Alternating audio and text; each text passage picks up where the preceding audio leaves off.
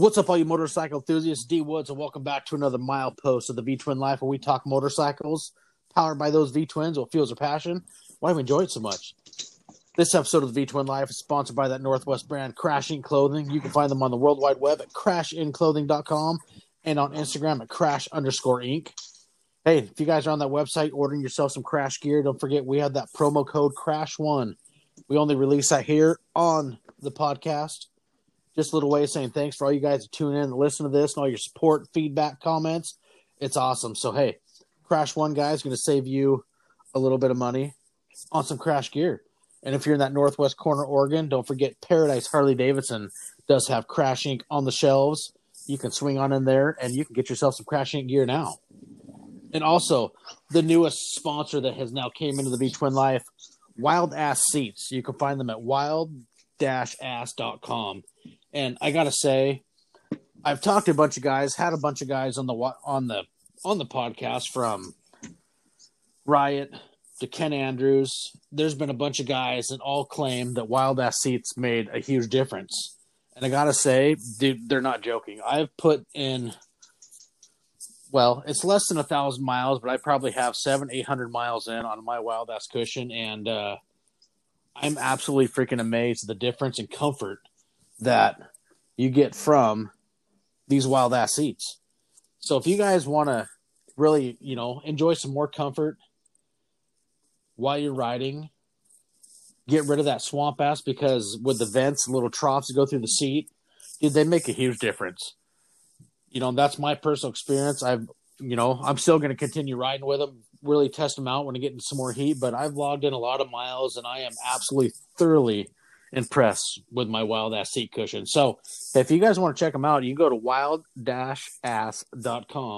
You can find them on Instagram at Wild Ass Seats. So, hey, check it out. If something you like, if you enjoy a ride, you want some more comfort, hey, check it out for yourself. Reach out to some guys that try them. You'll be amazed. And also, if you guys are in that looking for a new windshield for your bike, long ride windshields, we do have that promo code. The V Twin Life 15 is going to save you 15% off anything from Long Ride Shields. So, hey, you can check them out at longrideshields.com. See if they got something you might want. So now, let's get into milepost 36 with Joe Miano, a.k.a., if I pronounce his name wrong, hey, I'm going to apologize up front.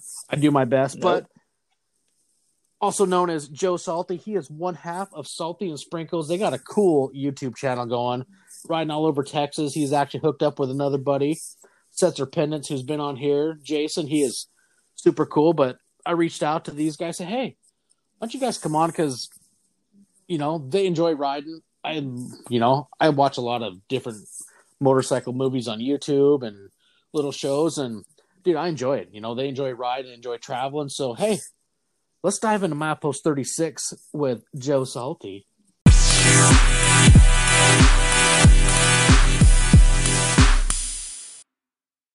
What's going on, Joe? Not much, man. Thanks for having me. It's like I said, I've been looking forward to this all week. I logged in within 20 seconds. Even made sure my Beats Pros were working right. Awesome. No, hey, man, thanks for accepting the invite, coming on and talking some motorcycles. Yeah, it's now you said something about Jason and Setzer Pendants and his channel. Man, if you guys are listening to that, go check that guy out, because his videos are awesome, and he definitely deserves a lot of views, a lot of likes, a lot of subscribes.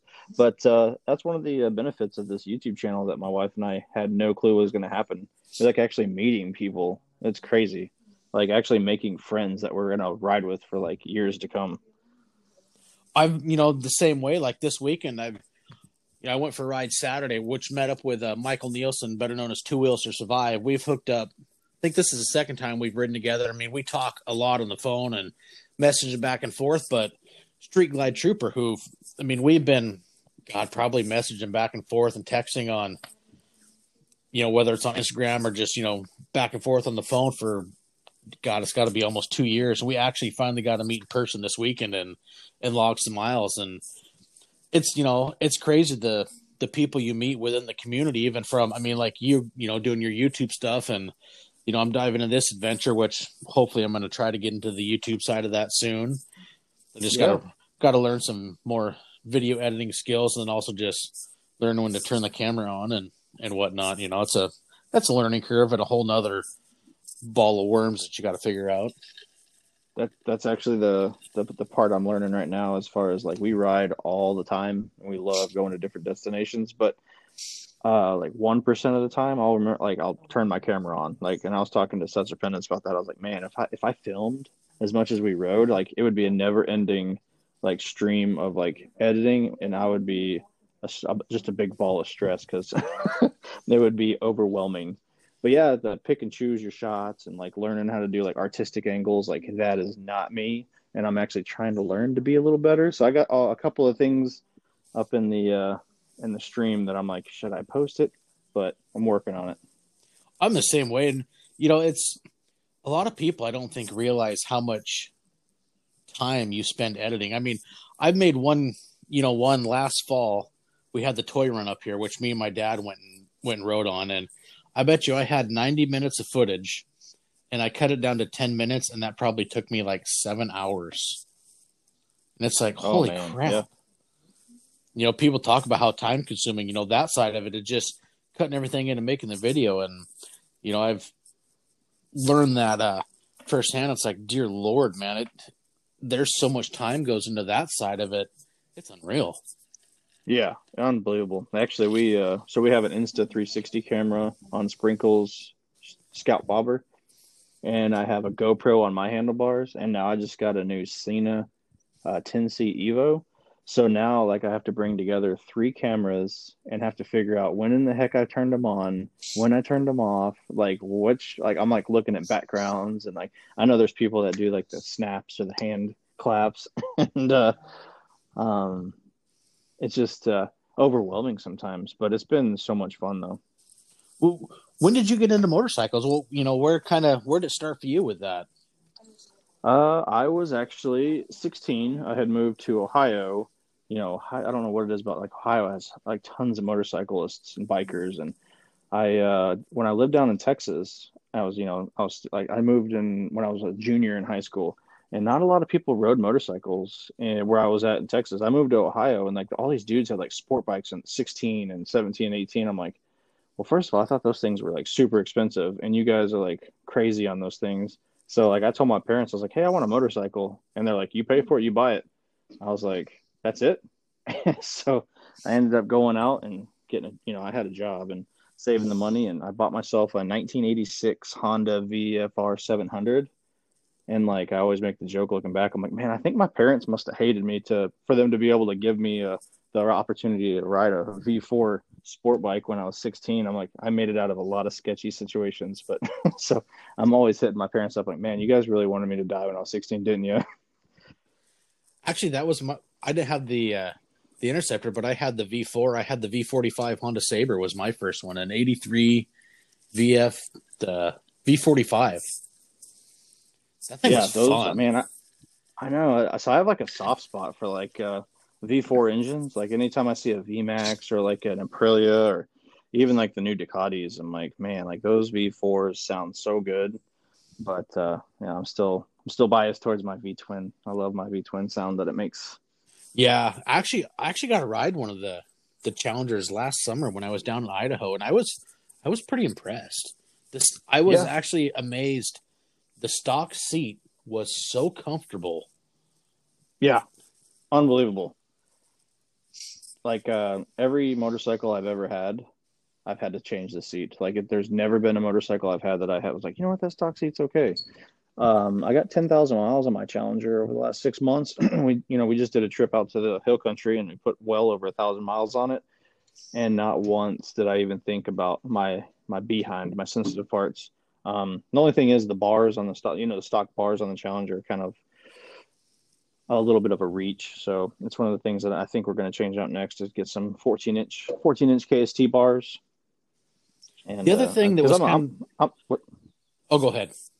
Oh, I was going to say I'm a bigger dude. I'm like 6'2", 238, and everyone. I actually posted one picture on the internet, and someone's like, first of all, your big ass needs to get handlebars to make that bike look right on you.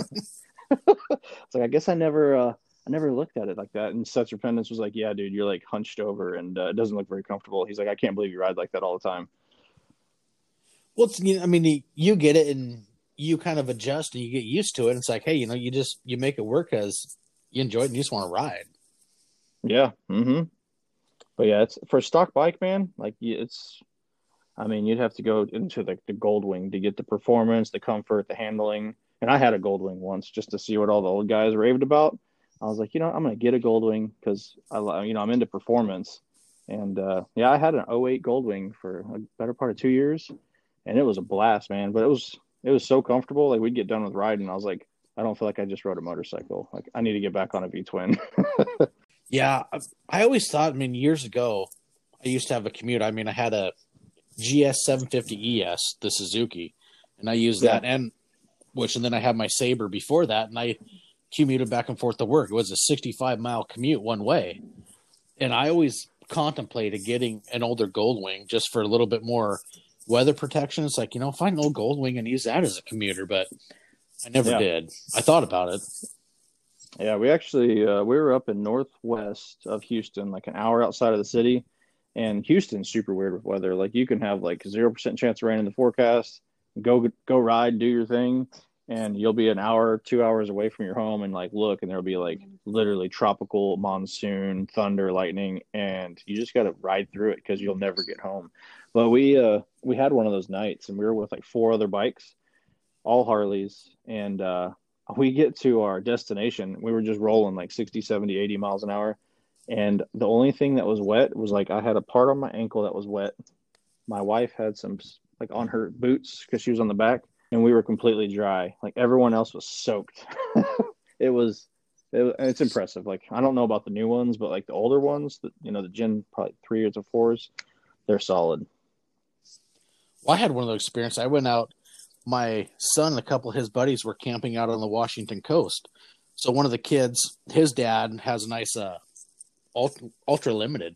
We figured, hey, let's ride out to the coast. We'll just kind of check on the boys and make sure they're not getting into trouble like 18-year-old boys do. Yeah. And we left Port Angeles because I'm up in the northwest corner of Washington. I got 20 miles from my house. When I left, it was blue skies. It was a little chilly, mid upper 40s. It was in the mountains, right? I'm at the base of the Olympic Mountains. Oh, okay, yeah. Kind of had to ride around them, but we get out to the place called Lake Crescent, it's a huge lake. It's a really beautiful place, but around the corner, halfway around the lake, and it starts snowing. I'm like, you've got to be kidding me! And we pull over, kind of look at the radar. It's like, hey, it might stop, and looks like we're gonna get through it, and we end up riding through snow. Then we hit rain. Then we hit hail and then sleet all within like 5 miles. We had, complete 4 seasons of bipolar Washington State, and then went back to blue skies. Yeah, that's the weather out there. I can only imagine because my wife and I went to Wyoming for our anniversary this last year, not on motorcycles, but it made us want us to go back on motorcycles. But I think the one thing that shocked us about Wyoming and all that is like the weather is almost probably more unpredictable than here. Like it was like pop-up storms like crazy, just out of nowhere, like huge hellacious thunderstorms. And I don't know if it's because my wife's road name is Sprinkles and we brought that luck with us, or if it's always like that. I have no idea. Well, it's like where we live. I mean, I think, the weather people try to do the most they can, but you get the storms come off, and then when they got to rise, you got the mountains they got to play with and changes things around. I think the weather people have quite the job trying to predict weather the best they can, but it is what it is. I mean, it's still, early in the year, but, we try to manage the best we can, but it's still fun. You just kind of got to go and dress in layers and be prepared for the unexpected.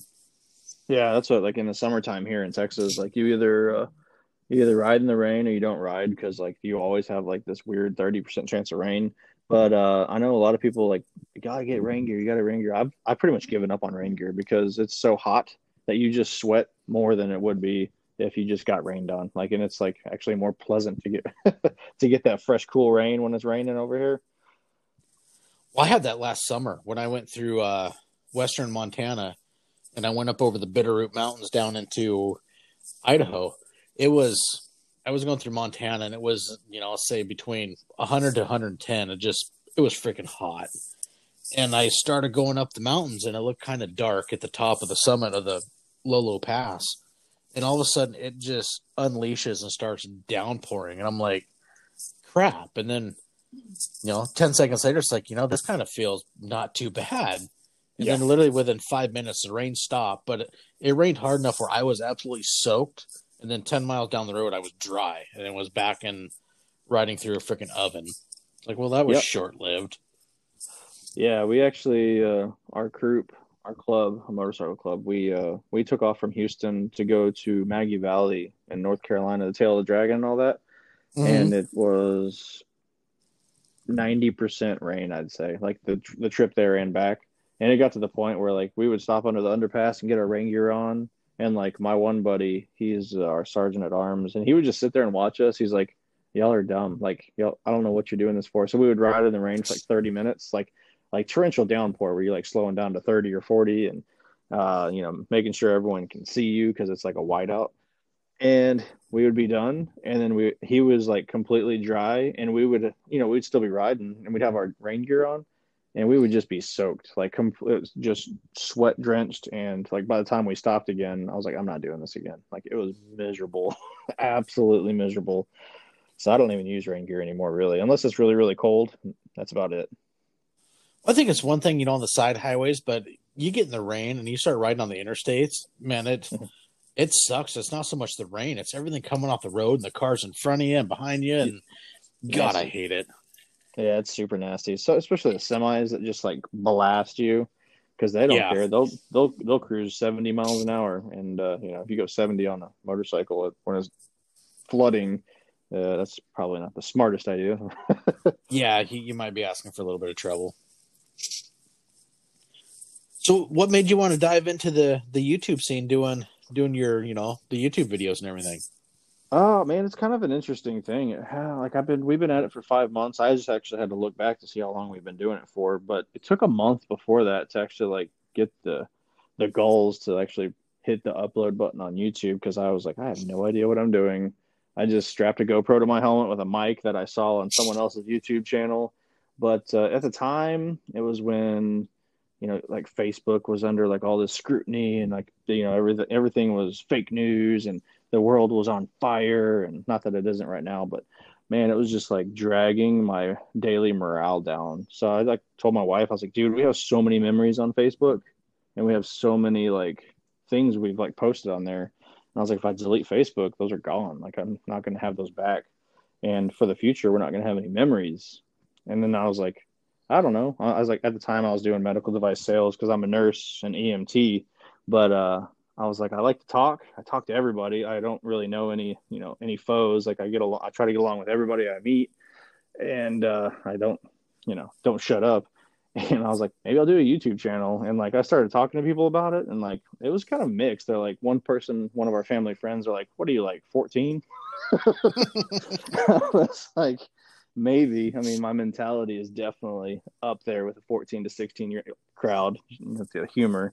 But now, man, I just hit the upload, and I was like, I'll tell my family and friends about it, which is kind of like still like, man, I don't know if I should tell these people what I'm doing, because they might think of me a little funny. But next thing you know, I just started getting subs and like views. And my first couple of videos was like why I left Harley and went to Indian, and that just brought like all kinds of conflict. And both the videos kind of just, I wouldn't say blew up, but I think they both have over 10,000 views. And I was like, awesome.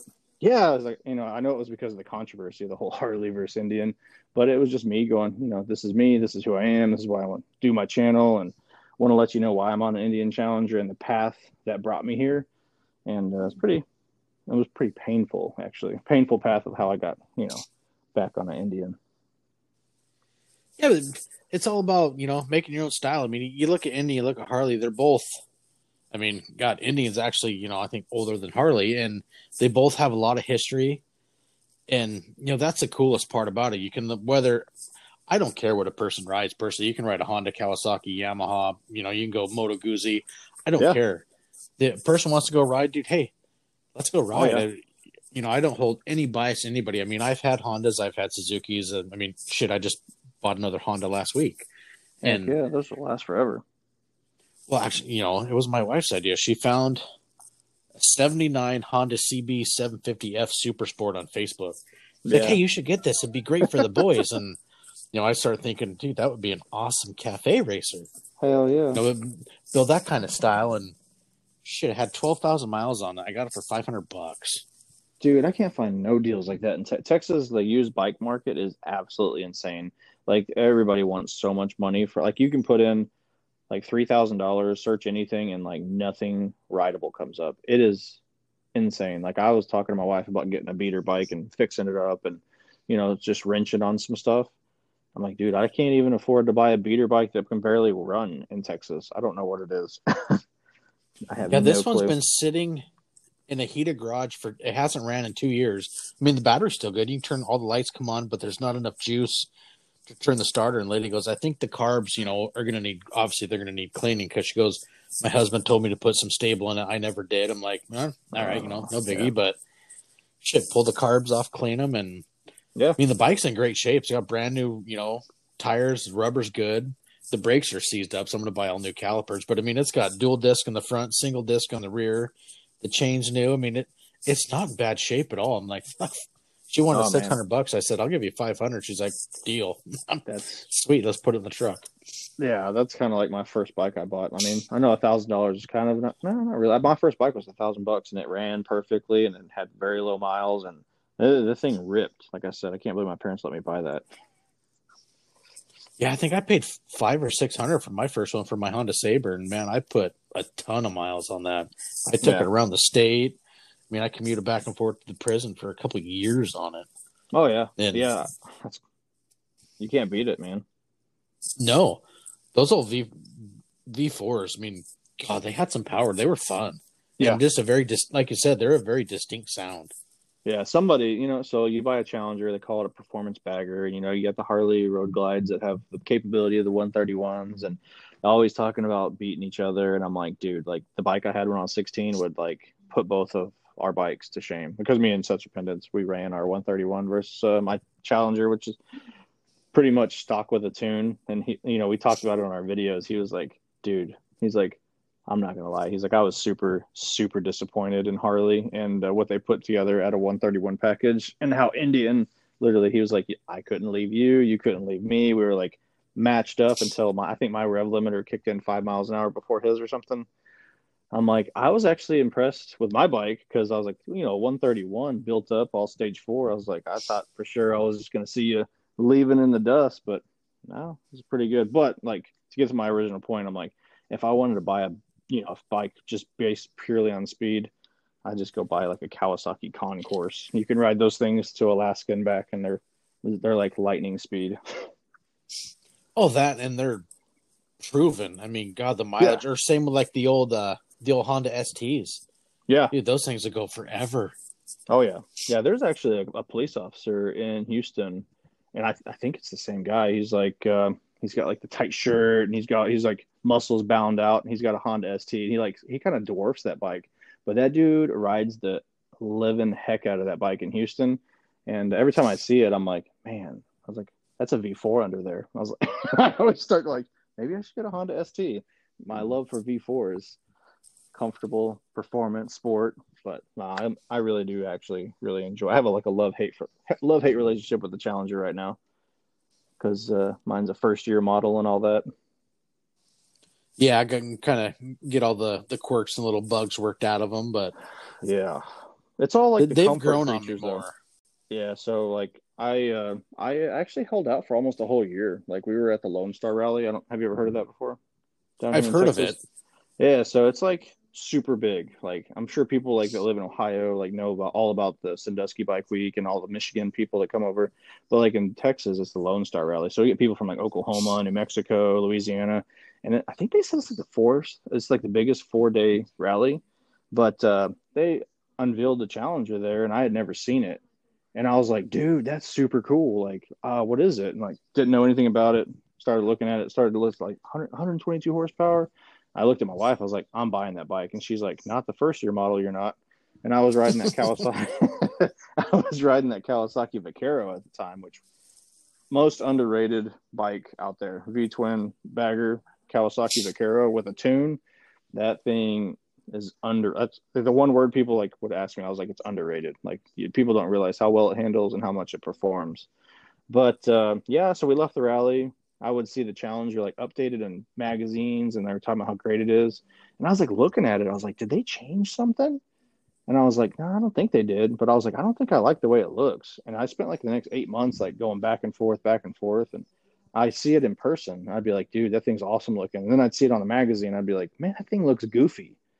And I was just like, it's hard to, like, even now that I have a Challenger and I take pictures of it and I'm like, no, that doesn't look good. I take another picture. I'm like, oh, that doesn't look good. I'm like, man, Instagram, you need better filters. I don't think it films that well.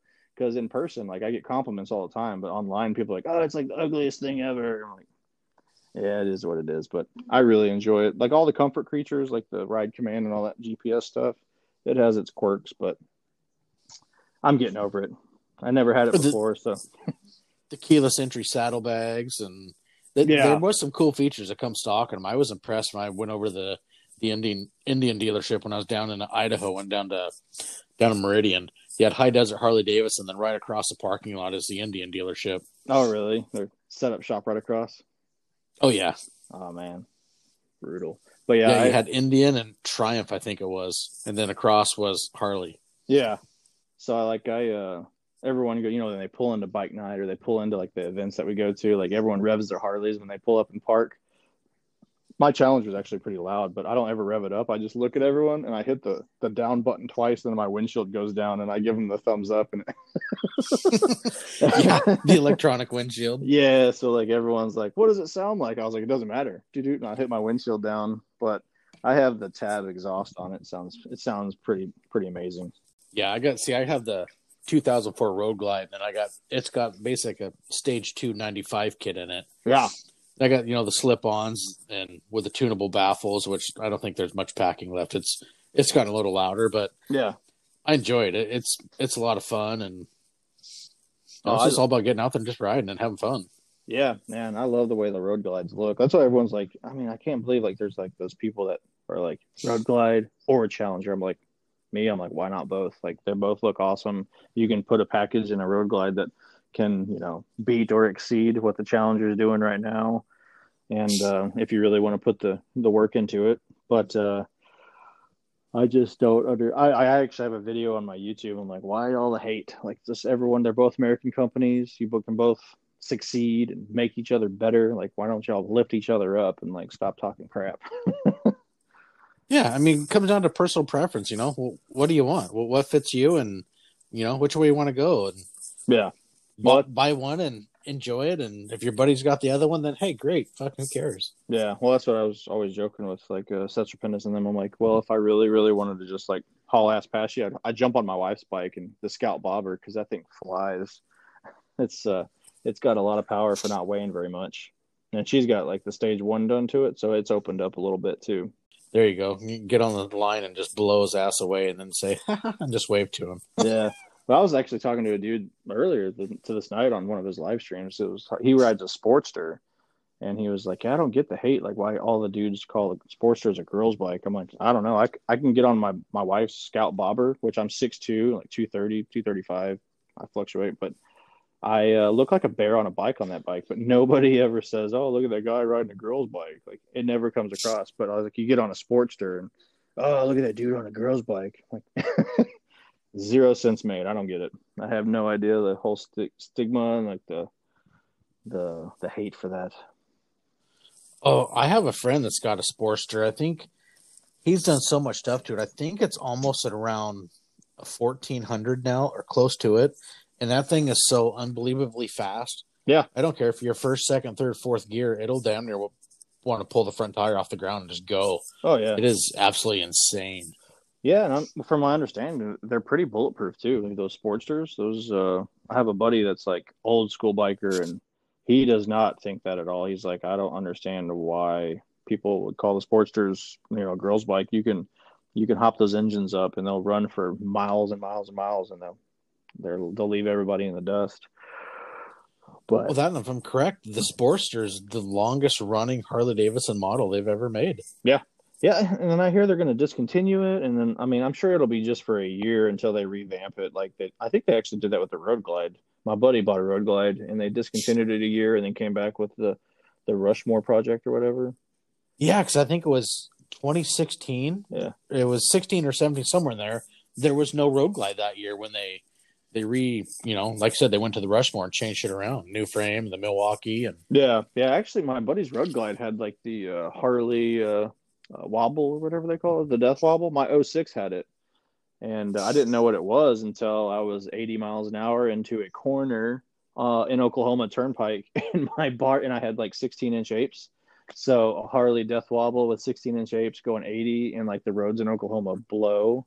So next thing you know, I'm like, I wish you could see my hands right now, but they were like violently going back and forth, going 80, and I was like, what the hell just happened? So like I calmed down, got my bike under control, took off, and it happened like 3 months later. So I took it back and I told the guy, I was like at the dealership, I'm like, dude, like my bike just like starts shaking out of control.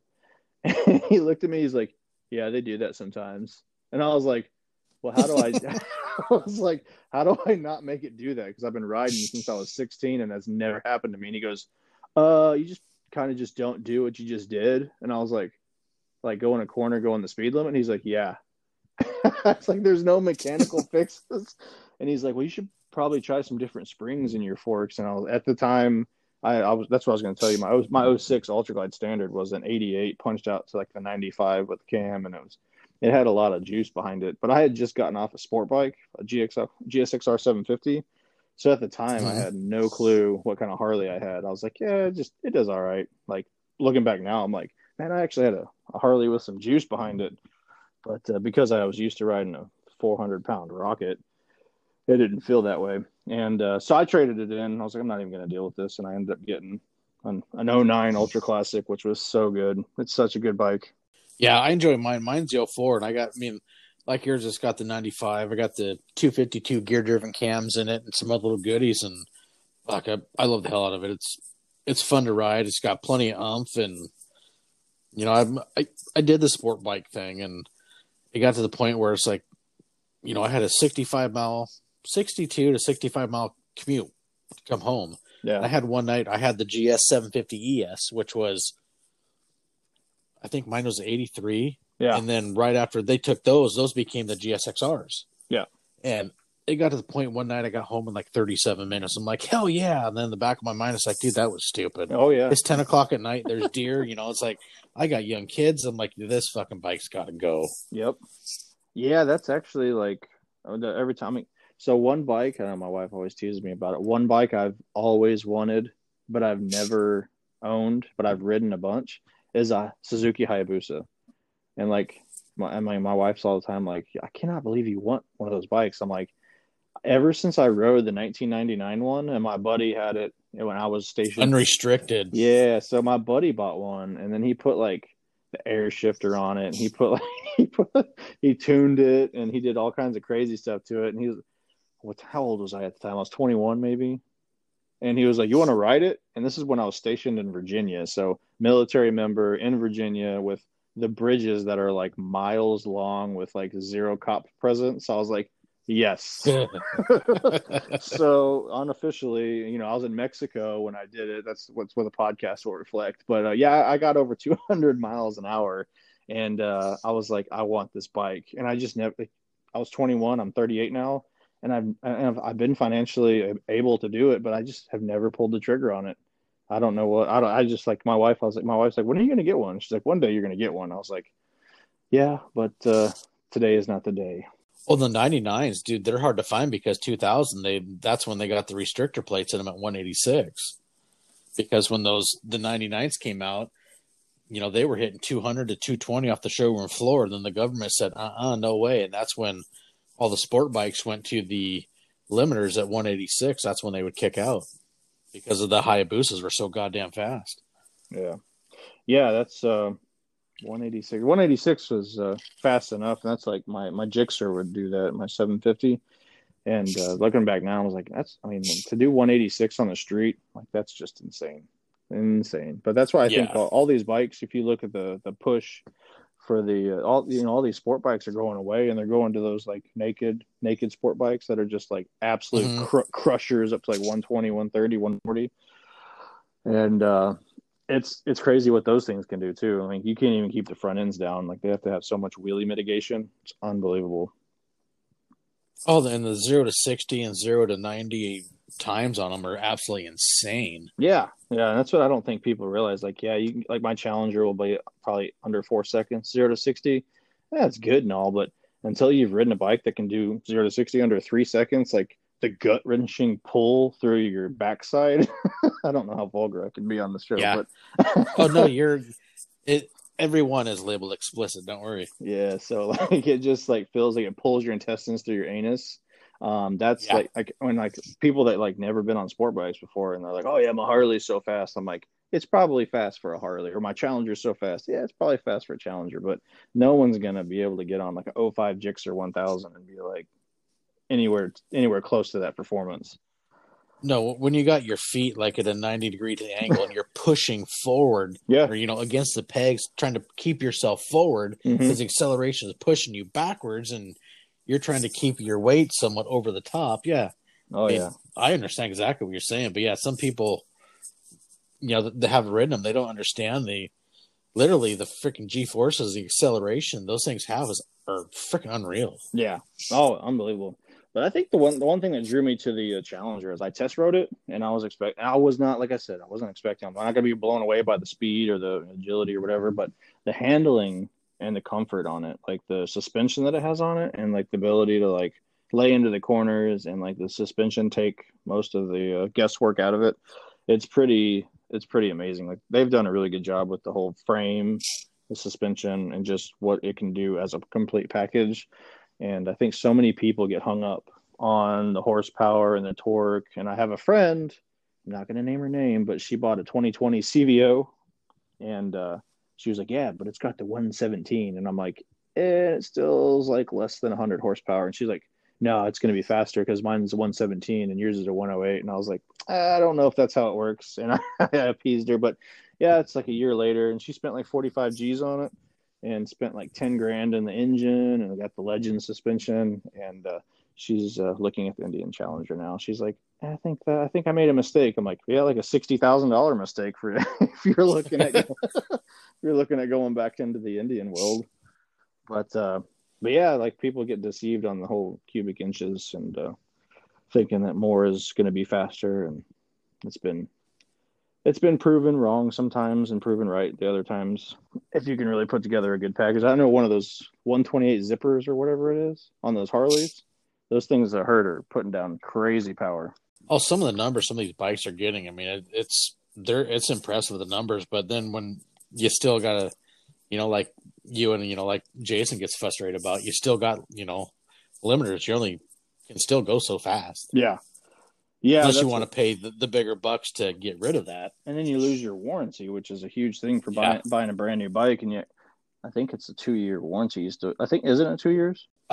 There's some places are different. I know, like my dad has a 2019 Road Glide, and the dealership he bought his from up here at Northwest Harley Davidson, as long as they keep up on the services and they do his servicing, it has a lifetime powertrain warranty. I've heard about that place. Those kind of places. That's pretty good. Yeah, except, I mean, who wants to go pay, $300 to $400 for your oil change and your services every time? And, it's like, my dad and, myself, we enjoy doing, working on doing the services. And he's like, he's hit 10,000 miles. He's like, I think I'm about done paying these services. It's so expensive. And he's like, I don't know if it's really worth it. He goes, I haven't had an issue with it. And he goes, I'm just about ready to say, cool, I'm going to do it myself now. Yeah, no, and that's like if you're doing a lot of miles, like when they did they had a maintenance package and it was like $2,000 or something crazy like that, and I was like, pass. Like, you want this? Pass. Like, I just want the bike. I don't even want to finance it. Pass. And the guy's like, well, how much do you ride? I was like, I don't know. Like at the time, I was riding the Kawasaki Vaquero, and I had a job that didn't really let me do what I usually did on the whole bike, but I was still putting down like 10,000 miles a year. And he was like, oh, you should definitely get the maintenance package. It'll pay itself off by the 15,000 mile. And I'm like, I'm not doing that. And So like I took it in and I was like, if you want to do the 10,000 mile while you're at it. And he was like, dude, you only bought this bike 6 months ago. He's like, I thought you said you only ride 10,000 a month. I was like, I like this bike. I like this bike, but it's changed me. It did. And then I don't know if you can hear my dogs barking. My kid just got home from school, work. Yeah, no worries, man. But yeah, I got dogs too. Mine are just amazingly. They're actually being quiet right now. They're in the other room, so nice. It's all good. Yeah, but I think so. I don't know if Cesar Pendants talked about or if he had signed up. We're doing this tour of Texas where they labeled 50 sites across the whole state, which everybody out there knows Texas is huge. But 50 sites that you go and see, take your picture in front of the monument or whatever they've deemed a site. And so we've been doing that, and that's just like, I mean, there's no motivation to go ride. It's just like, hey, you want to go ride? Yeah, let's go ride. But usually you go to the same places. This is actually giving us like motivation to get out, go see different things, go see different roads. Like, and we'll get on like Rever or whatever, and just map out something cool, like a normal 45-minute ride. And next, 2 hours later, you're arriving. So I think that's been like super. Like everyone at first was like, you're going to pay money to have somebody list you a bunch of sites just for you to go see them. I think that they donate money to like something. But I was like, yeah. And at the time I was like, yeah, that does sound kind of silly. But now that we've doing it, I'm like, man, I'm doing it every year because it gives us an incentive, a new place to look, because they change it up every year. And I was like, I know they have another one that's nationwide called the Tour of Honor. I saw that too. It goes a bunch of different sites, which I signed up for this year. That's really cool. And, there's money that goes to charity for, veterans and different organizations. And there's, 7 monuments in every state. Plus there's like 50, God, I know at least for Washington, there's 50 to 75 little bonus sites. You can go to all these other ones and you register, you get a t-shirt, you get a flag that has your number on it. So you go to a little monument, you park your bike, you have your flag hanging over it. Yeah. Which the flags might be, I think it's like, say, 10 by 15 flag with your number and the Tour of Honor on it. And that's another really cool little organization and just another reason to go ride. Yeah, I actually, I don't know if it's just like the subliminal thing. I'm looking for it now, but I started, I don't know if is it a new thing? Because I just started seeing it like a month or two ago. And I was like, it must be subliminal because I'm doing this tour. And then all of a sudden now I'm starting to see tour flags. And yeah, the Tour of Honor starts in April. And I know it's been around at least 2-ish years. I think it's, God, I want to say 5 to 7. Yeah. 5 to 7 years. And I know there's like a Go Home Ken. I had him on there and, he had talked about it. And God, I had somebody else on that was talking about the Tour of Honor. So I went and checked it out. It's like, heck, shoot, it's, raising money for veterans and different organizations. Like, hey, I'm all about that. Yeah. And it's like, hey, heck yeah, I'll sign up and go knock some out. And there's prizes. The first 3 people that get, the 7 monuments, and then you can go do other states too. You can, hell, there's people that ride all over the country, and they'll go knock out a dozen states or whatever they want. Yeah. At the end of the year, there's little prizes they get to people, plaques, and all kinds of other stuff, and it's pretty cool. It's a neat little organization. Yeah. No, so that's like for me, I could do that. I could ride to Alaska and ride back. I love traveling. Like I used to do, like when I was growing up, and I didn't. I grew up dirt poor, so we never even got on a plane until I was like later in life, and until I joined the military actually. And in the military, you travel around all the time, and I just would drive everywhere. I'd always choose to drive. So now that motorcycles and long distance riding like excites the hell out of me. Like getting on, like thinking about going and getting on my bike and riding. I have a 4,000 mile map wrapped out right now, and I want to do it, but I don't have the time off from work because it's going to take a couple weeks. But to me, like when we went to Maggie Valley, I think we ended up with like 3,000 miles at the end of the week. And because we rode like every day when we were up there, and it's like probably 1,000 miles to get there, probably 1,200 miles to get there. And I get home and like everybody in the group's like, I am not looking at my bike for at least a week. I was like, the next day I got on my bike, drove it to the dealership, got the oil change, took it around Houston. I'm like, man, I'm ready to go. Like, I just like love riding. It's one of the things that. Oh, I do too. It's a lot of fun. And, I started riding dirt bikes when I was like 5, and I went to the road when I was around 20, and I'm 43 now. And it's a lot of fun. I mean, my kids grew up riding motorcycles, and funny ones like my daughter. She was talking months ago. She's 22. Yeah.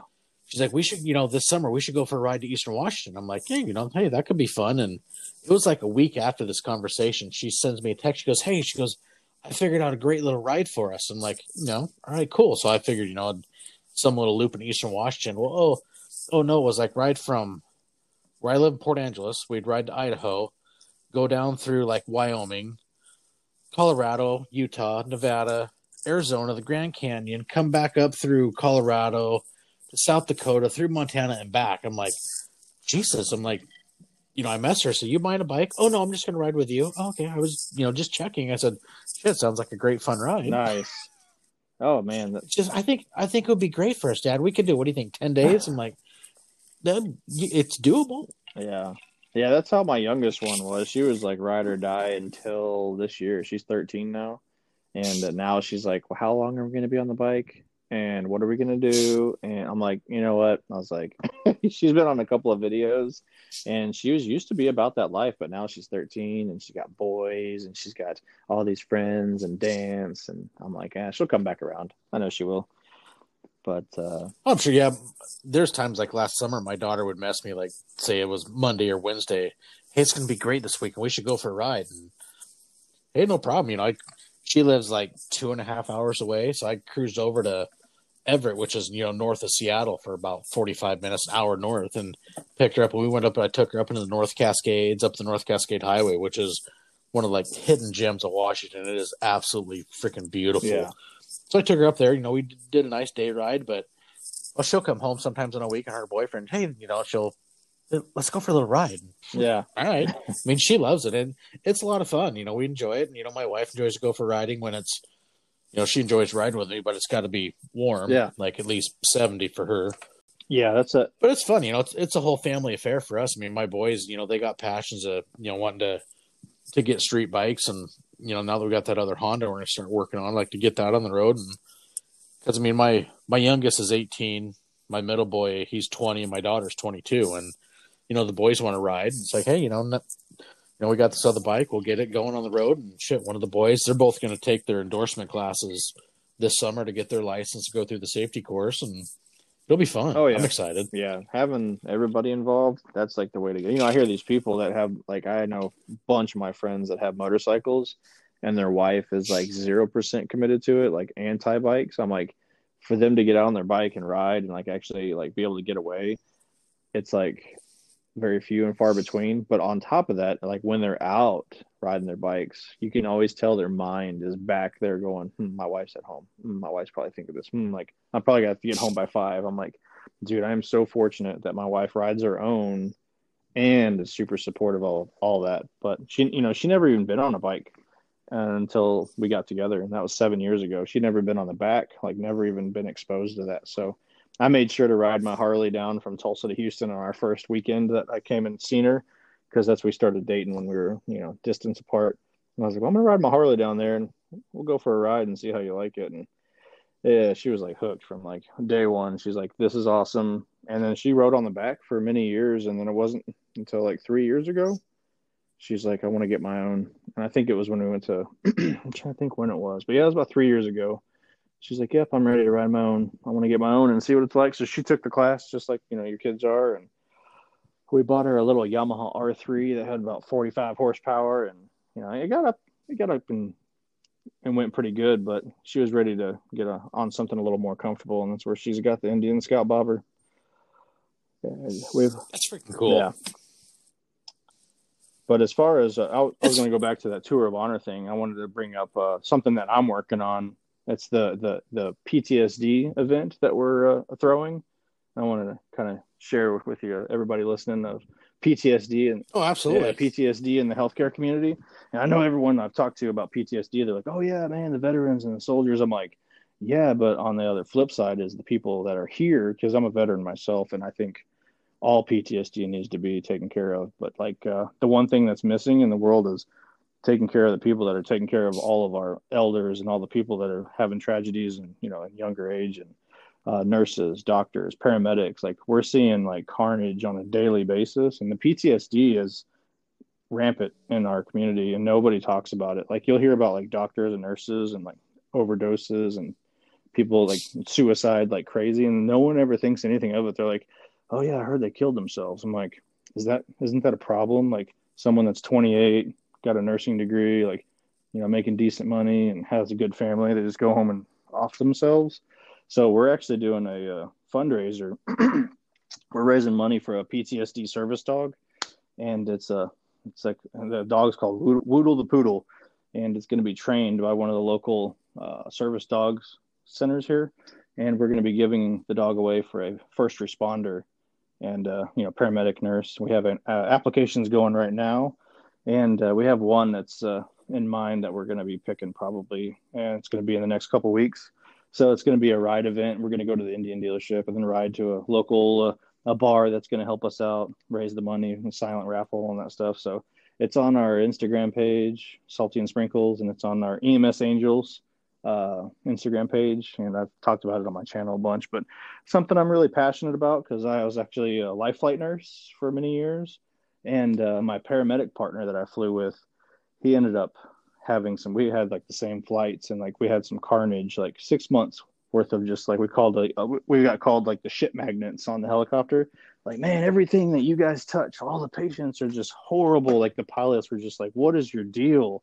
Like, every flight that we take is just absolute insanity. And he finally, like, he cracked like 6 months into it. We were taking a flight, and it was a pediatric trauma. And I was in the airway seat, and I was asking him for medications. And I look over there, and he's just staring out the window. I'm like, dude, like, I need your help. Like, this, it was a baby, and I was like, I need your help. Like, this patient's not doing well.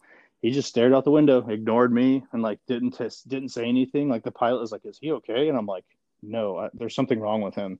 And he just, like, at that moment cracked, and he was never, like, he had to quit being a paramedic. He like pretty much just couldn't work anymore. That was his only thing he knew how to do.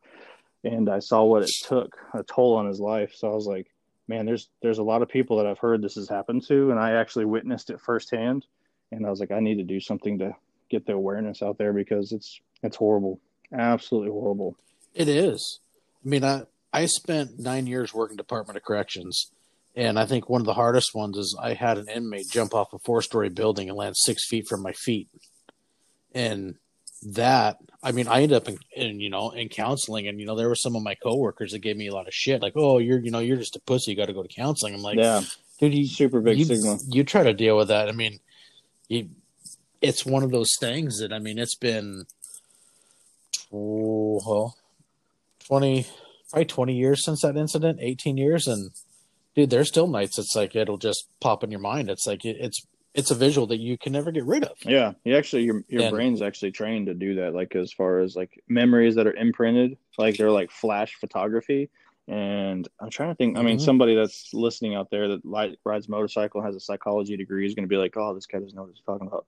It's like a flash photography of your brain. Like, you can actually bring up images in a moment, and your brain like records it like that. And there's an actual term for it. And a lot of people in nursing have that. They don't realize it. But like, you can be sitting there thinking about something, and like a patient that passed away or something. I worked in a level 1 trauma center, and the stuff that we saw on a nightly basis, shooting, stabbings, like, degloving. I worked. What's that?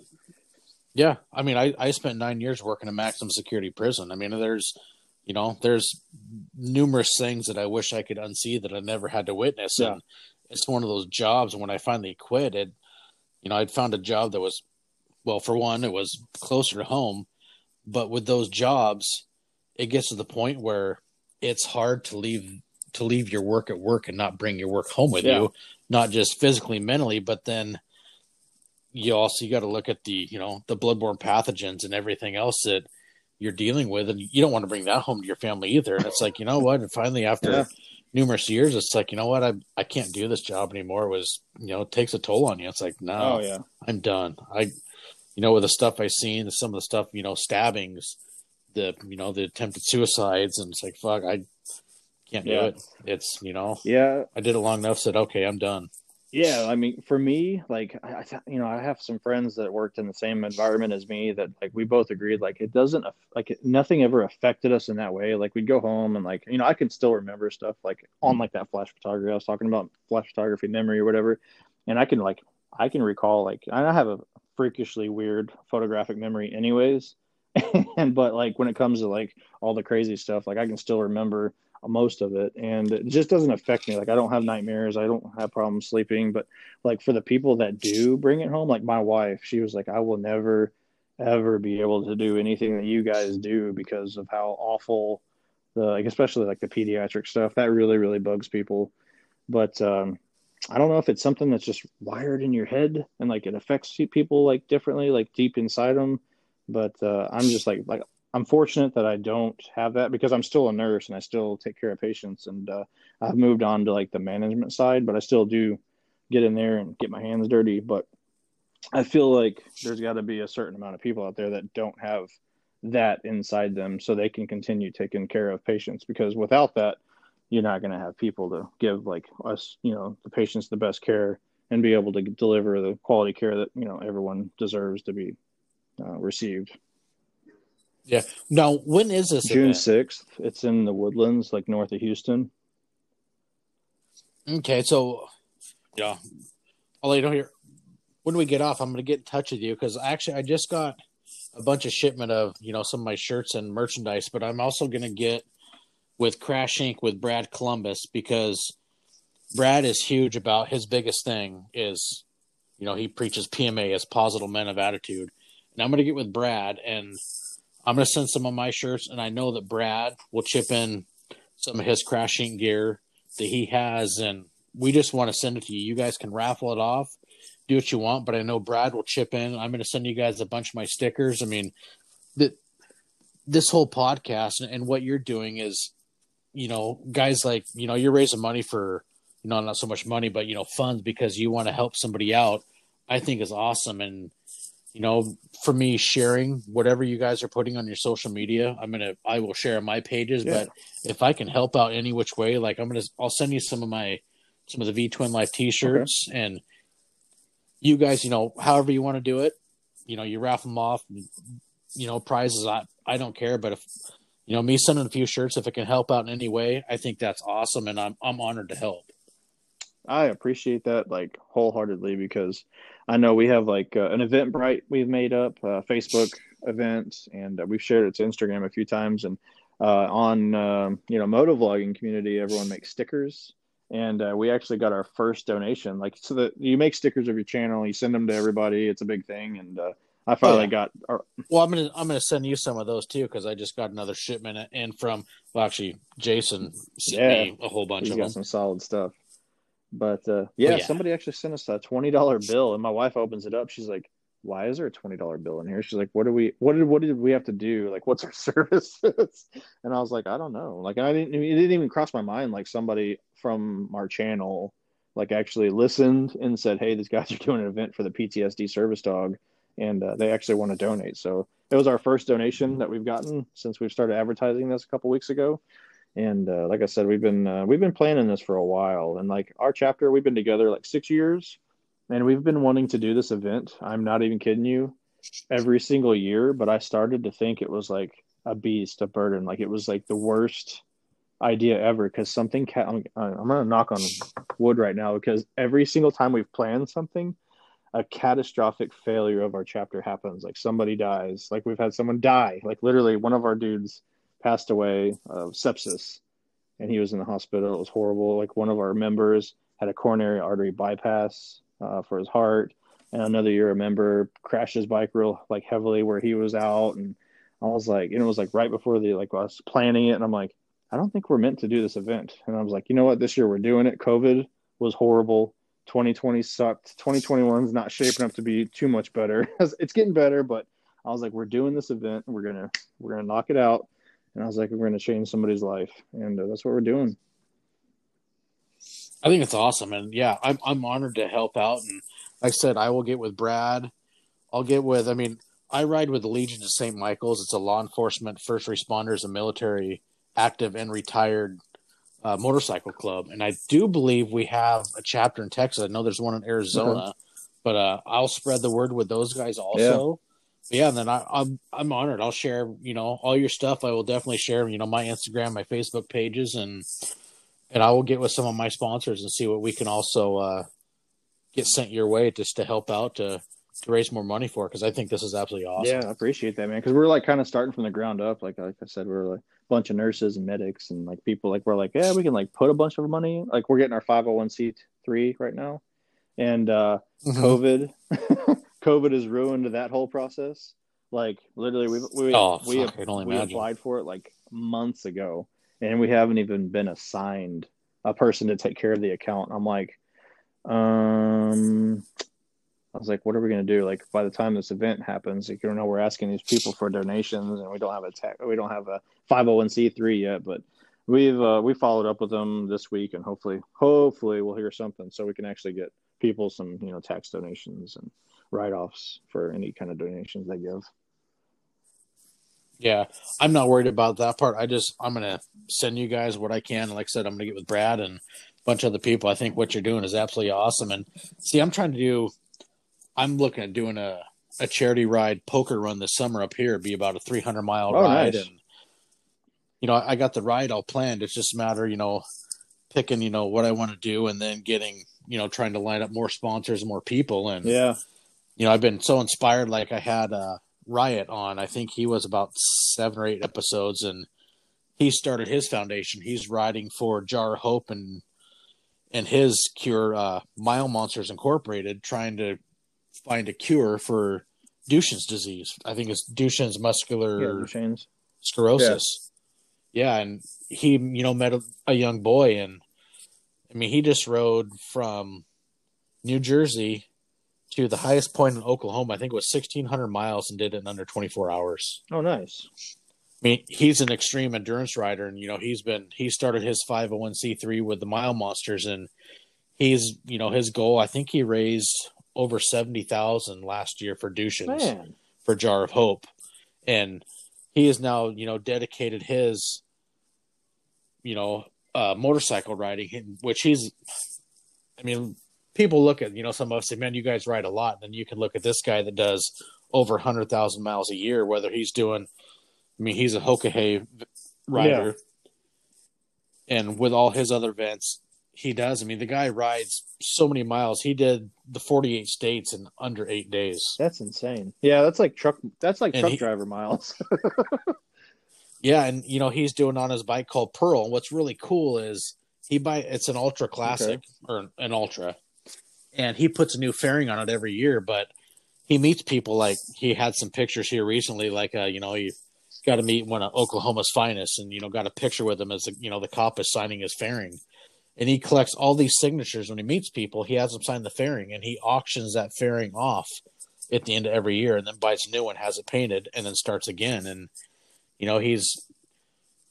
befriended his little friend Jamesy, who I think Jamesy's 13 or 14, and Riot's goal is he wants to raise money and save Jamesy's life so Jamesy can continue, because Duchenne's is fatal, and there's no cure for it, and it's his biggest goal. And I think he's been so inspiring to me, meeting him, and then I hooked up with K Solo and some of these other guys do these serious endurance riding, but they're also raising money for different charities, and really trying to help more people. And it's been so inspirational, even like what you're talking about, what you want to do for the PTSD service dog is, it's awesome. And, I'm honored to help in any way I can. I think it's so cool.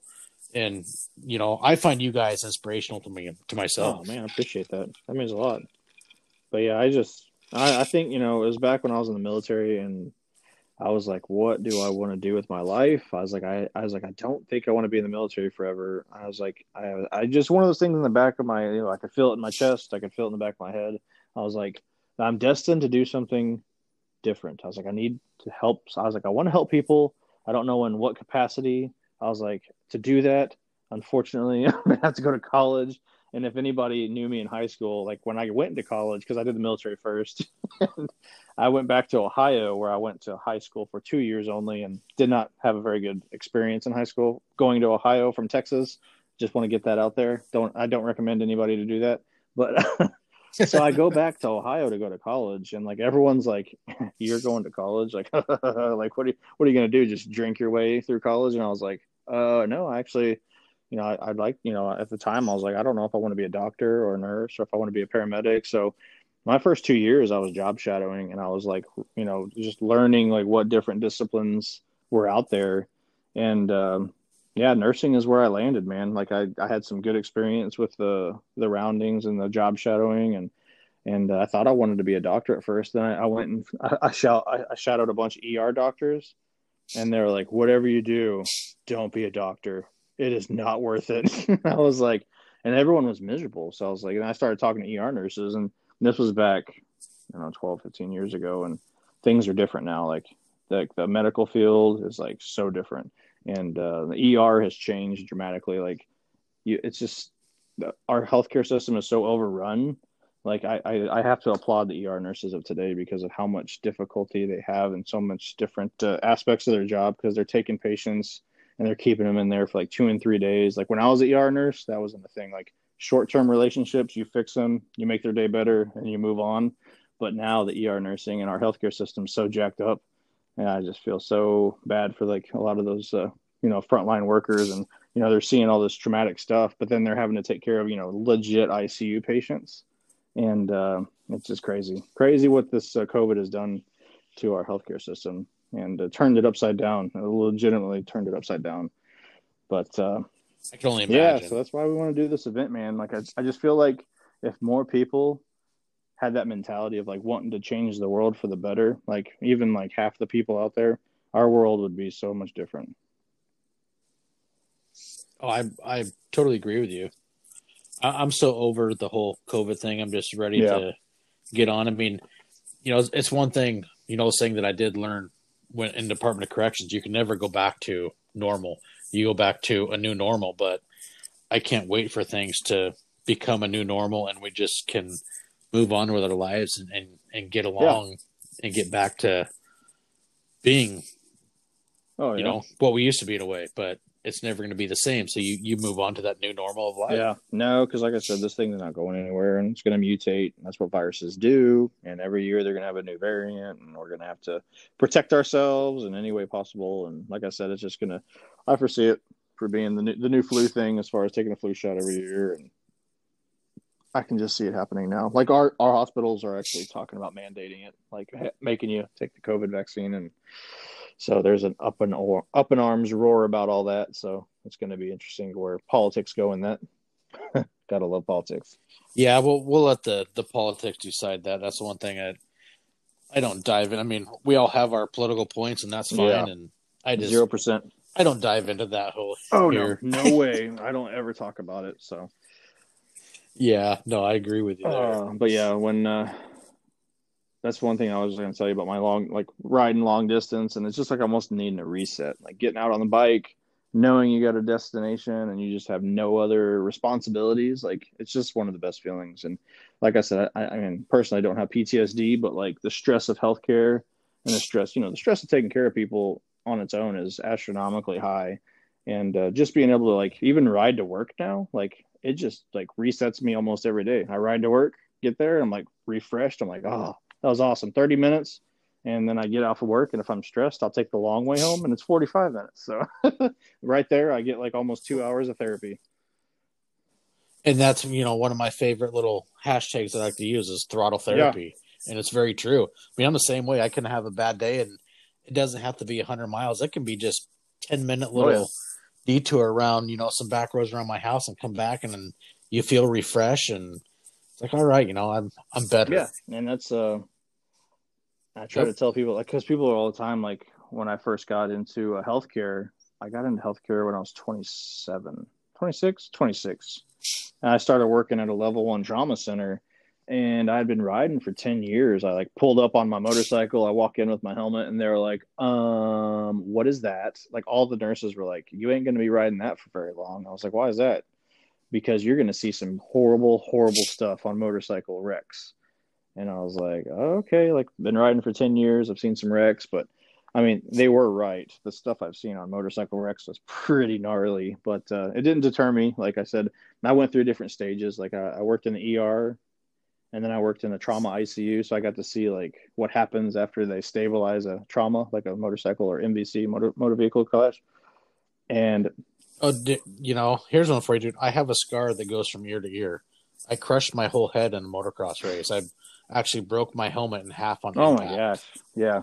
I mean, I've seen it. I broke both cheekbones. I shattered my forehead, my eye sockets, lost my nose, lost my sinuses. Oh, man. 12 skull fractures and ruptured spinal cord. I was leaking spinal fluid through my nose. Yeah, like one of the worst headaches ever. Well, no, not until way later, because actually the impact actually severed one of the nerves in my head for pain. Oh, really? So I didn't really have much of a headache, but like God's divine. Yeah. Here you go. But the crazy, not gonna let you feel this. The crazy side effect is hair growth. I mean, if I get, say, a 1/4 inch of hair on my head, I get the worst headaches from it now. Are you serious? And it's literally the only side effect from my surgery. And the doctors could never figure out. It's like, well, you know what? Short hair don't bother me. And, since I've hit that age, I got that little shiny spot in the back. Yeah. I just keep my head, high and tight and Gillette that baby every other day. Oh, man. Good. I've never heard of anybody getting a headache from that. That's insane. Yeah, that's the only thing. Because, I mean, my dad thinks he actually saw my surgery on TV, because he told me when they did it, my parents had to sign a release because this was 1990 or 91. They really had never done something so invasive where, I mean, they peeled my face off to my lips and then rebuilt my head and my face from my lips all the way up. So back in that time, that was like revolutionary. Yeah, so they wanted to film it for, school and medical purposes. And, my dad, it was probably 10 years ago, goes, I think I swear to God last night, your surgery was actually on TV. And it's like, that would be super, super interesting to see what you went through, but on like a bird's eye view, I guess. Yeah. But, I'm still riding. Like I said, I got out of the trauma life. I work in a cardiac cath lab, but I did life flight, did trauma ICU, and I've seen like all aspects of what happens, after you completely destroy yourself on a motorcycle. And like I said, it's not pretty, and that's why we wear, like, now I wear all the gear, because I took a spill like 2 months ago, and it was like a fluke accident, and it was low speed, maybe 10 miles an hour. I hit some oil, my bike slid, and I high-sided it, but I high-sided it on a weird angle. So my body was all just contorted in the air, and I landed on my face, which I have a full-face helmet on. And after that, I was like, you know what? I knew there was oil there. Like, it was slippery when we were waiting for the stoplight. And I was like, someone had dumped oil all over the intersection. And I still freakishly wrecked my bike. And one of the things, I had a really bad throttle response on the Challenger in the stock format. Like, and if you read about it, like a lot of the 2020s did. So like when I went to engage my throttle, it went from like 0 to like 100 and I was in oil in the middle of a turn. So it's like a recipe for disaster. But after that, I was like, you know what? I'm going to Google the most free flowing jacket that they have. And the Klim Induction got the nod, and we've been riding with full gear since. And it's been a little hot, but it's not bad. And see, that's like me. I recently went to, actually it's probably a month ago, I went to the full faces. I mean, I rode in a half helmet on the road for, 15, 16 years. It's like, you know what? I think it's time where it's like, I went to a modular. I love it. And I actually noticed, like, when I first got it, I went for a ride on a cold day. I think it was like low 40s, upper 30s. And it's like, man, I should have done this a long time ago. It's a huge difference. And not getting hit in the face with stuff, added bonus. Oh, yeah. I mean, even with my beard, I mean, I got a, longer beard, but it's like my face stays so much warmer. I mean, like you said, though, bugs and rocks, or even, I mean, I had, this last incident, riding in hail and sleet. Will jack you up. So, I did it last fall. We went on the toy run. It started hailing right before we got to the casino. And I was, me and my dad riding down the road with our noses and our face and our forearms, because we're both wearing half helmets. And there was no forecast of rain or anything, and we ended up getting pelted with Yeah, hail. no, that's I've had that situation. I was actually riding back from St. Louis. I was up there for a training course for Life Flight, and I was riding home, and it was the same thing. It was like a 10% chance of rain at the very beginning of the day, and then by the time we got out, they're like, "All right, you guys can go." It was like green outside. If you ever lived like near like where tornadoes live, it was like green and like freezing. It was like 40 degrees when it was like 80 like an hour ago, and I was like, "This is probably not good for me." But that was my motorcycle. It was like my only mode of transportation, and I had ridden it up there. So I was going down the highway of St. Louis, and next thing you know, it was like I heard a tink, and I was wearing a half helmet, and I heard another tink, and next thing you know, like my lap was full of ice. I was like getting pelted in the face.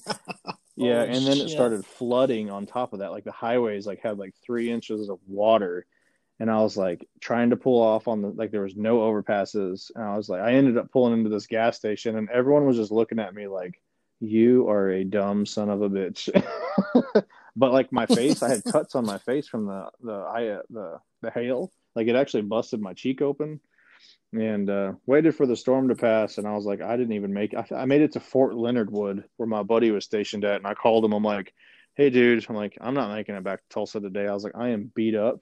So I pull in, and he's in the motorcycle club, and he's still in the club, but he was in a club up there. And I pull in, and all of his brothers are out there. They're like, "Dude," they're like, they thought I got in a fist fight. They're like, did you just get your ass kicked?" I was like, "Yeah, by Mother Nature." Like literally, hailstorm had bloodied my face. Like my arms were red. Holy crap! So that was like my one and only hailstorm story of like, I've been riding for 22 years now, and that was literally it was like a 400-mile ride home, and I made it halfway, and I was like, I can't do this. I felt so bad. It hurts. I mean, it felt like I went through a full it is like a full painful. fist fight. That's how I felt at the end of the ride. But now, like you said, full face or nothing, man. Like getting hit in the face, and like I should have known, because I actually took care of a dude that he ended up perishing, but he got hit right in the head by a shingle that flew off, and it hit him right in the head. Yeah, it hit him right in the head, and it knocked him off the bike, and he died. Like, and everyone was like, "Yeah, if he would have just been wearing a helmet, he probably wouldn't have been." Because the person that watched it said it hit him in the head. And they're like, "Yeah, his eyes rolled in the back of the head, and he just like rolled off the bike." I was like, "Well, yeah, that'll happen when you go face first into the cement going 80 on the highway." Yeah, very true. Oh, this stuff, like that's the thing that's great about being a nurse in the trauma center. I get to learn all the people's mistakes, and I can be a better rider for that. And that's what I always try to tell like people that we ride with, like other clubs. And when they know we're EMS, they're all the time asking, what do you think about this? Or what do you do to, like everything's medical or riding associated, because especially when they find out we're trauma trained. So it's exciting. Well, I had one, it was a couple of years back when one of my other, the old skid lid half helmet, I had a bee. It got underneath my strap, but right by my ear, and he stung me right in front of my eardrum. And I'm trying to get it out, and it was probably 10 seconds after I got stung, the throbbing in my eardrum, I had to pull over on the side of the road. Me and my wife were riding. It's like, dude, I can't. And end up pulling the stinger out, like right in front of my eardrum. But the throbbing going into my ear was freaking brutal. I had to, wait about 10 minutes. And I think she had some ibuprofen. It's like, dude, I need something. It was fucking horrible. Yeah, I don't mess with bees, man. Those things I hear about people getting stung all the time, and I'm gonna knock on wood again, because like I said, I don't know how many hundreds of thousands of miles I've ridden. I've never had a bee sting me. I'm gonna get stung now. I know it. I know it. That's the only time, and he literally had wedged himself between my cheek and my helmet strap, and he was stuck there, and so he freaking stung me. But the only other one, once I caught a bumblebee on the inside of my thigh. And I was doing probably 80-ish, and my buddy was in front of me, say 5 bike lengths on his Ultra Classic. And he looked back because he said he could hear me screaming, because, dude, it felt like I got shot, and I could see the bumblebee coming. I'm like, oh, this ain't good. It's one of those things. I mean, you might have a second or two, but you can see it. It was huge, and he hit me on the inside of the thigh. like blew my leg open on my bike, and I'll admit, man, I was screaming like a bitch. That hurt so bad. No, man, I've been hit by some weird shit on the bike, but I think one of the funniest things was, I mean, God, I wish I wish it was a video podcast because my imitation of it's hilarious. But I had a Dyna Street Bob, and we had met up with a bunch of our members from Austin at this Mexican restaurant halfway, and we ate, and it was good times. We go to leave, and I'm on the bike. She's on the back. She wasn't riding her own at the time, and we were riding, and something hit my helmet like a big bug, and she was like, "Oh my God, did you see that? Did you see that?" And I was like, "What are you talking about?" She's like, "That bug that just hit you is disgusting." Well, I looked down on my leg, and I had this big glob of shit on my leg. And I looked down, and I pointed it at it, and she was like, "Oh, gross." So I grabbed it with my finger, and I ate it. She is on the back of the bike, leaned over, and I'm on a Dyna Street Bob. We're going like 90 down the highway, and she's puking almost over the side, like gagging. But what it was a big glob of beans and chili, like out of a burrito. So like she thought I was eating bug guts, and I like looked down and I knew what it was. I was like, "That's a freaking burrito." Part of my burrito that was just stuck to my leg. Like now people are gonna be like, "This dude's a disgusting human being." But yeah, so I ate it going down the highway, and that was when I had the half helmet, of course, because I could eat through my not having a full face. But yeah, she'll never let me live that down. She's like, "I will never forget the time that I thought you ate a big glob of bug shit."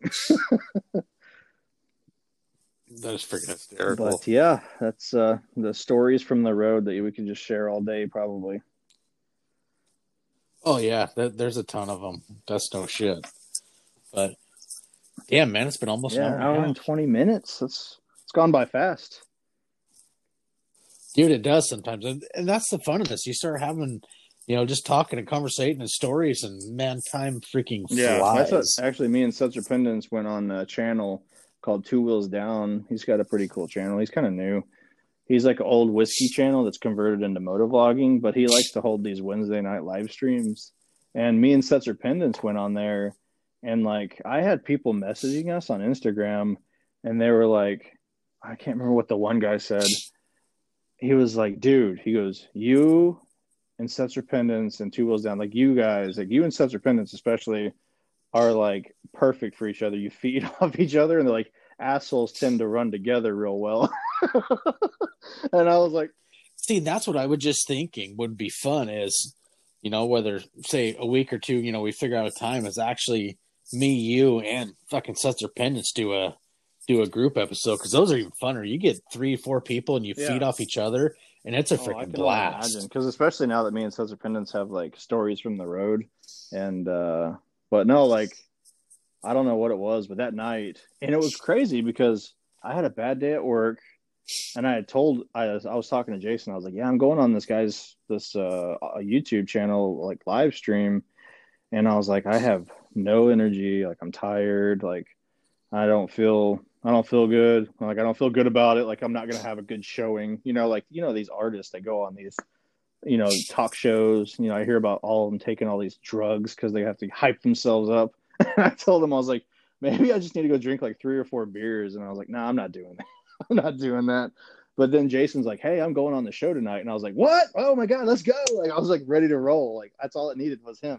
And I was like, and it ended up being like one of the best fun that I've had since starting this YouTube channel was, Two Wheels Down, his channel as a live stream. But yeah, we had a blast. Like you said, we were feeding off each other and just joking and laughing, and I think that would be a great idea for sure, man. I would be down. Oh, absolutely. I think we're going to have to hook that up soon, because I think that'd be a lot of fun. It's like, yeah, the times I had Jason on here, and even, the phone calls, I mean, it's a lot of fun. So yeah, I think we're definitely going to have to hook that up for the near soon future. That'll be a freaking kick in the pants. I'd be 110% behind that.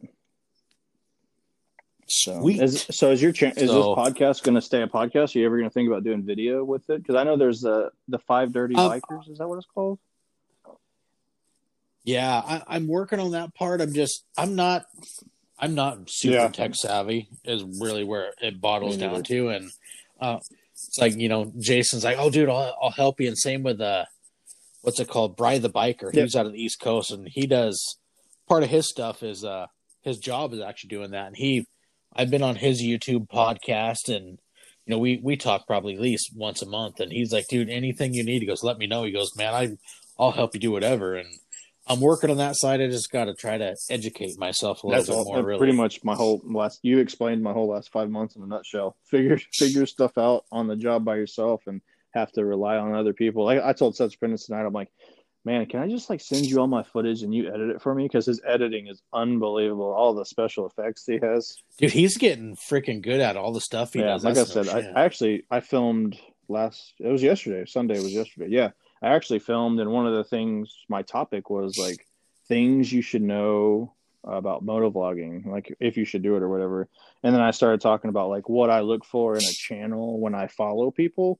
Like there's a lot of people that just like subscribe to people's channel and never watch them.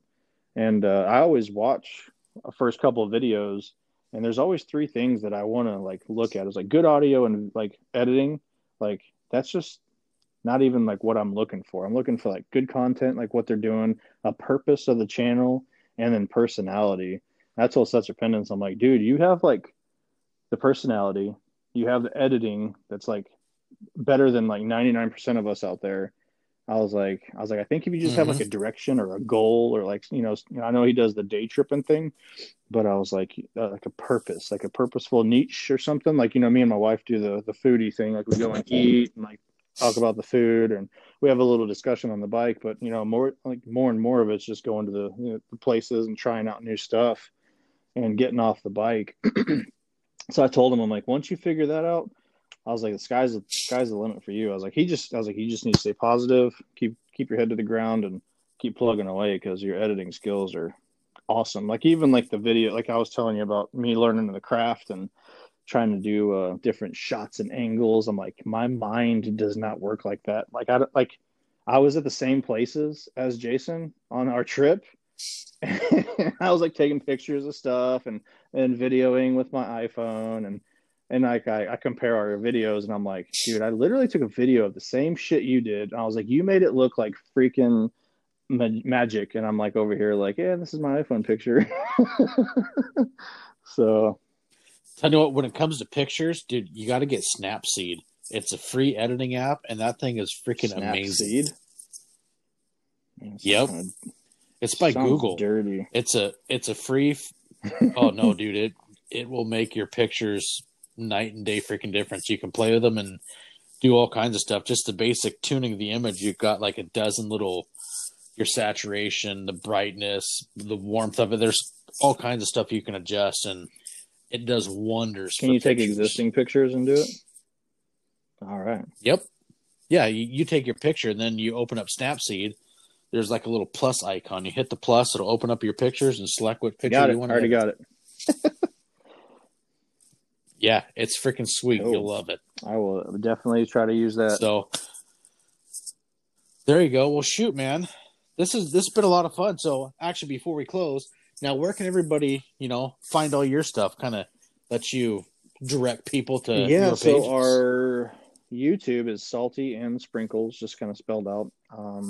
Our Instagram is the same, Salty and Sprinkles, and we have a Facebook page now. And Facebook's super, super weird about naming yourself. Like you can't put fake names in there, or like names that they think you made up. So I put it as Salty EMS Angel, and then in the parentheses it says Salty and Sprinkles. So I don't think we're popular enough to like. We have 140 friends, but hey, I'm one of them. That's though. all that matters. I'll admit man. that.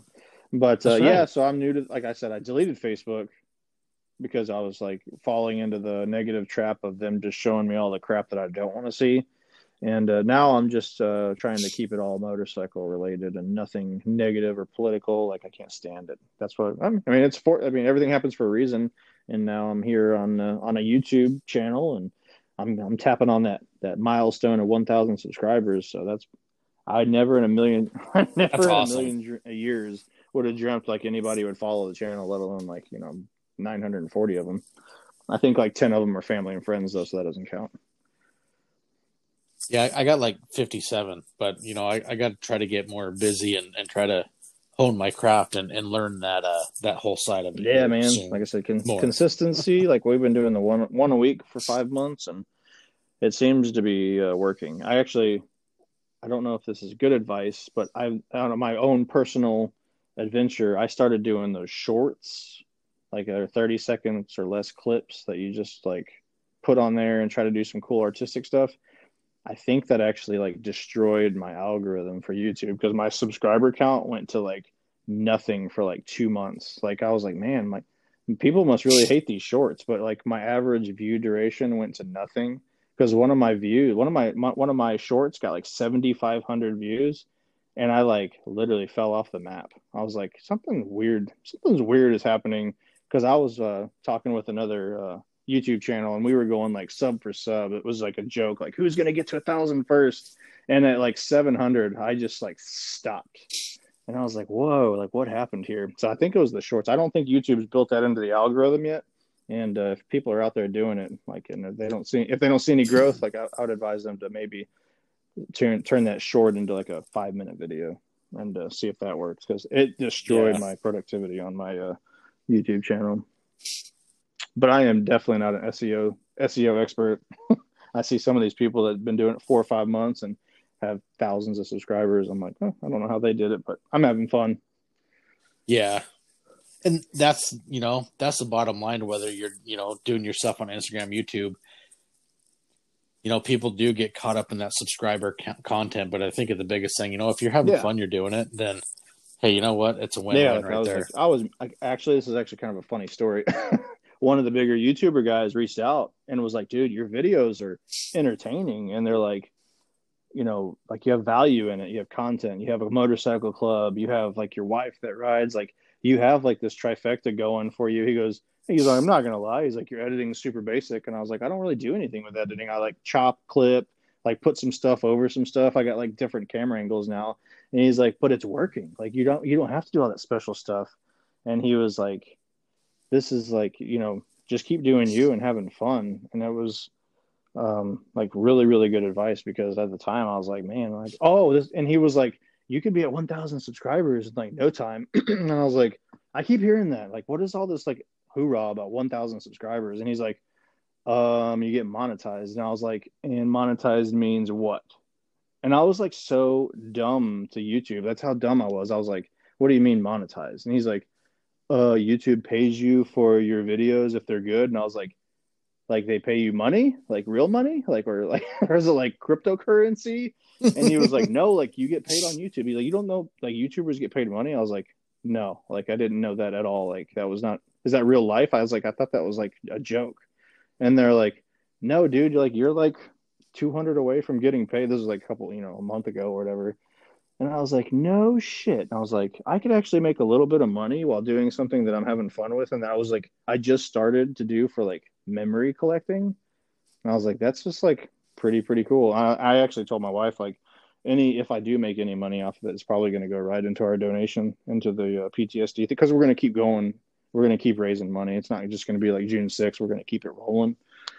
So anything we do, it's Yeah. just gonna be donations. Anything if I do monetize my channel, then that's what I'm gonna make sure everyone knows about that. That's Yeah, awesome. So, but shoot, man, hey, this has been fun, and we're definitely going to have to hook up with Jason here in the near future and do a good group episode. I think that'll be a lot of fun. But hey, thank you for taking time on a year night. I know it's a little later where you're at now, and talking bikes. Dude, this has been a lot of fun. I yeah. freaking I actually enjoyed get it. to sleep in until like 6 tomorrow because I'm actually in a leadership educational class for the next 2 days. So I was like, I can afford to stay up till 11 tonight. It's like only 10:18. But no, like thanks for having me on. Like I said, I was when you asked me about the podcast, I was like, okay, where's the guy that the punked guy? Like, is someone gonna joke with me? I was like, Ashton, where's Ashton at? Get us, yeah, get a sleep in, man. I get to get up at 3:00 to go to Oh work in the man, morning. that's Good too early. times. It is, but hopefully I'll be off by 3:00 because I got a baseball. That's my other hobby. I announce baseball and do all the music for our high school varsity team, and I think this might be my last year. My youngest son. This is his senior year, so we got 2 home games. So my boss his son also plays baseball. He understands, it brings a total different environment. So when I started working for him a little while ago, he's like, by the way, he goes, we're going to work around all the baseball games. He goes, you need to be there, one, to watch your son play. But he goes, two, what you do for the whole team and everybody there, he goes, it makes it an awesome environment to be at. And it's like, fuck, that's cool, That man. is super Thank you. cool. For sure. Yeah. So, well, shoot, Joe, man, this has been a lot of fun. Like I said, we're definitely going to have to do this again soon. So, and, you let everybody can check them out at Salty and Sprinkles on YouTube, the Salty EMS on Facebook and Instagram. And shoot, man. So in closing, hey, thank you guys all for tuning in to the V-Twin Life of Milepost 36. If you guys like this content, hey, you can follow along. You can check me out at the V-Twin Life _podcast on Instagram, on Facebook. We're just the V-Twin Life. And if you like this, you guys, feel free to subscribe, follow along. And, if you want to be a guest, hey, shoot me an email at thevtwinlife@gmail.com, or you can message me off Facebook and or Instagram. And, hey, let's talk motorcycles, have a good time. So, everybody, hey, ride safe, have fun. Joe, thanks for coming on. Thanks for having me. It was a blast. And absolutely, this has been a lot of fun, And like everybody else, man, hopefully sometime in the near future, our paths will cross on the crossroads, and we can have some fun, throw back a beer, have some good food, and tell some more stories. 100%. Like I said, we're going to Sturgis this year, so if you want to plan a Sturgis trip, we can meet you there. Well, I've been invited. I mean, Wild Asses and a bunch of guys want to go there, and I'd love to. I just started that new career this year, so I don't know if I can swing it, but I do want to get there at some point. Heck yeah! So I've never been to the West Coast, so maybe I'll make it out there in the next year or two. Hey, if you do, man, you got a place to stay. I got a big RV you can crash in. I'm a barbecue connoisseur and extraordinaire. Right, so a trip to the Pacific Northwest is it's going to happen. There you go, man. So, hey, ride safe, guys. Everybody, hey, ride safe. Have fun. Joe, you and your wife, hey, ride safe. You guys have fun. And thanks for coming on. And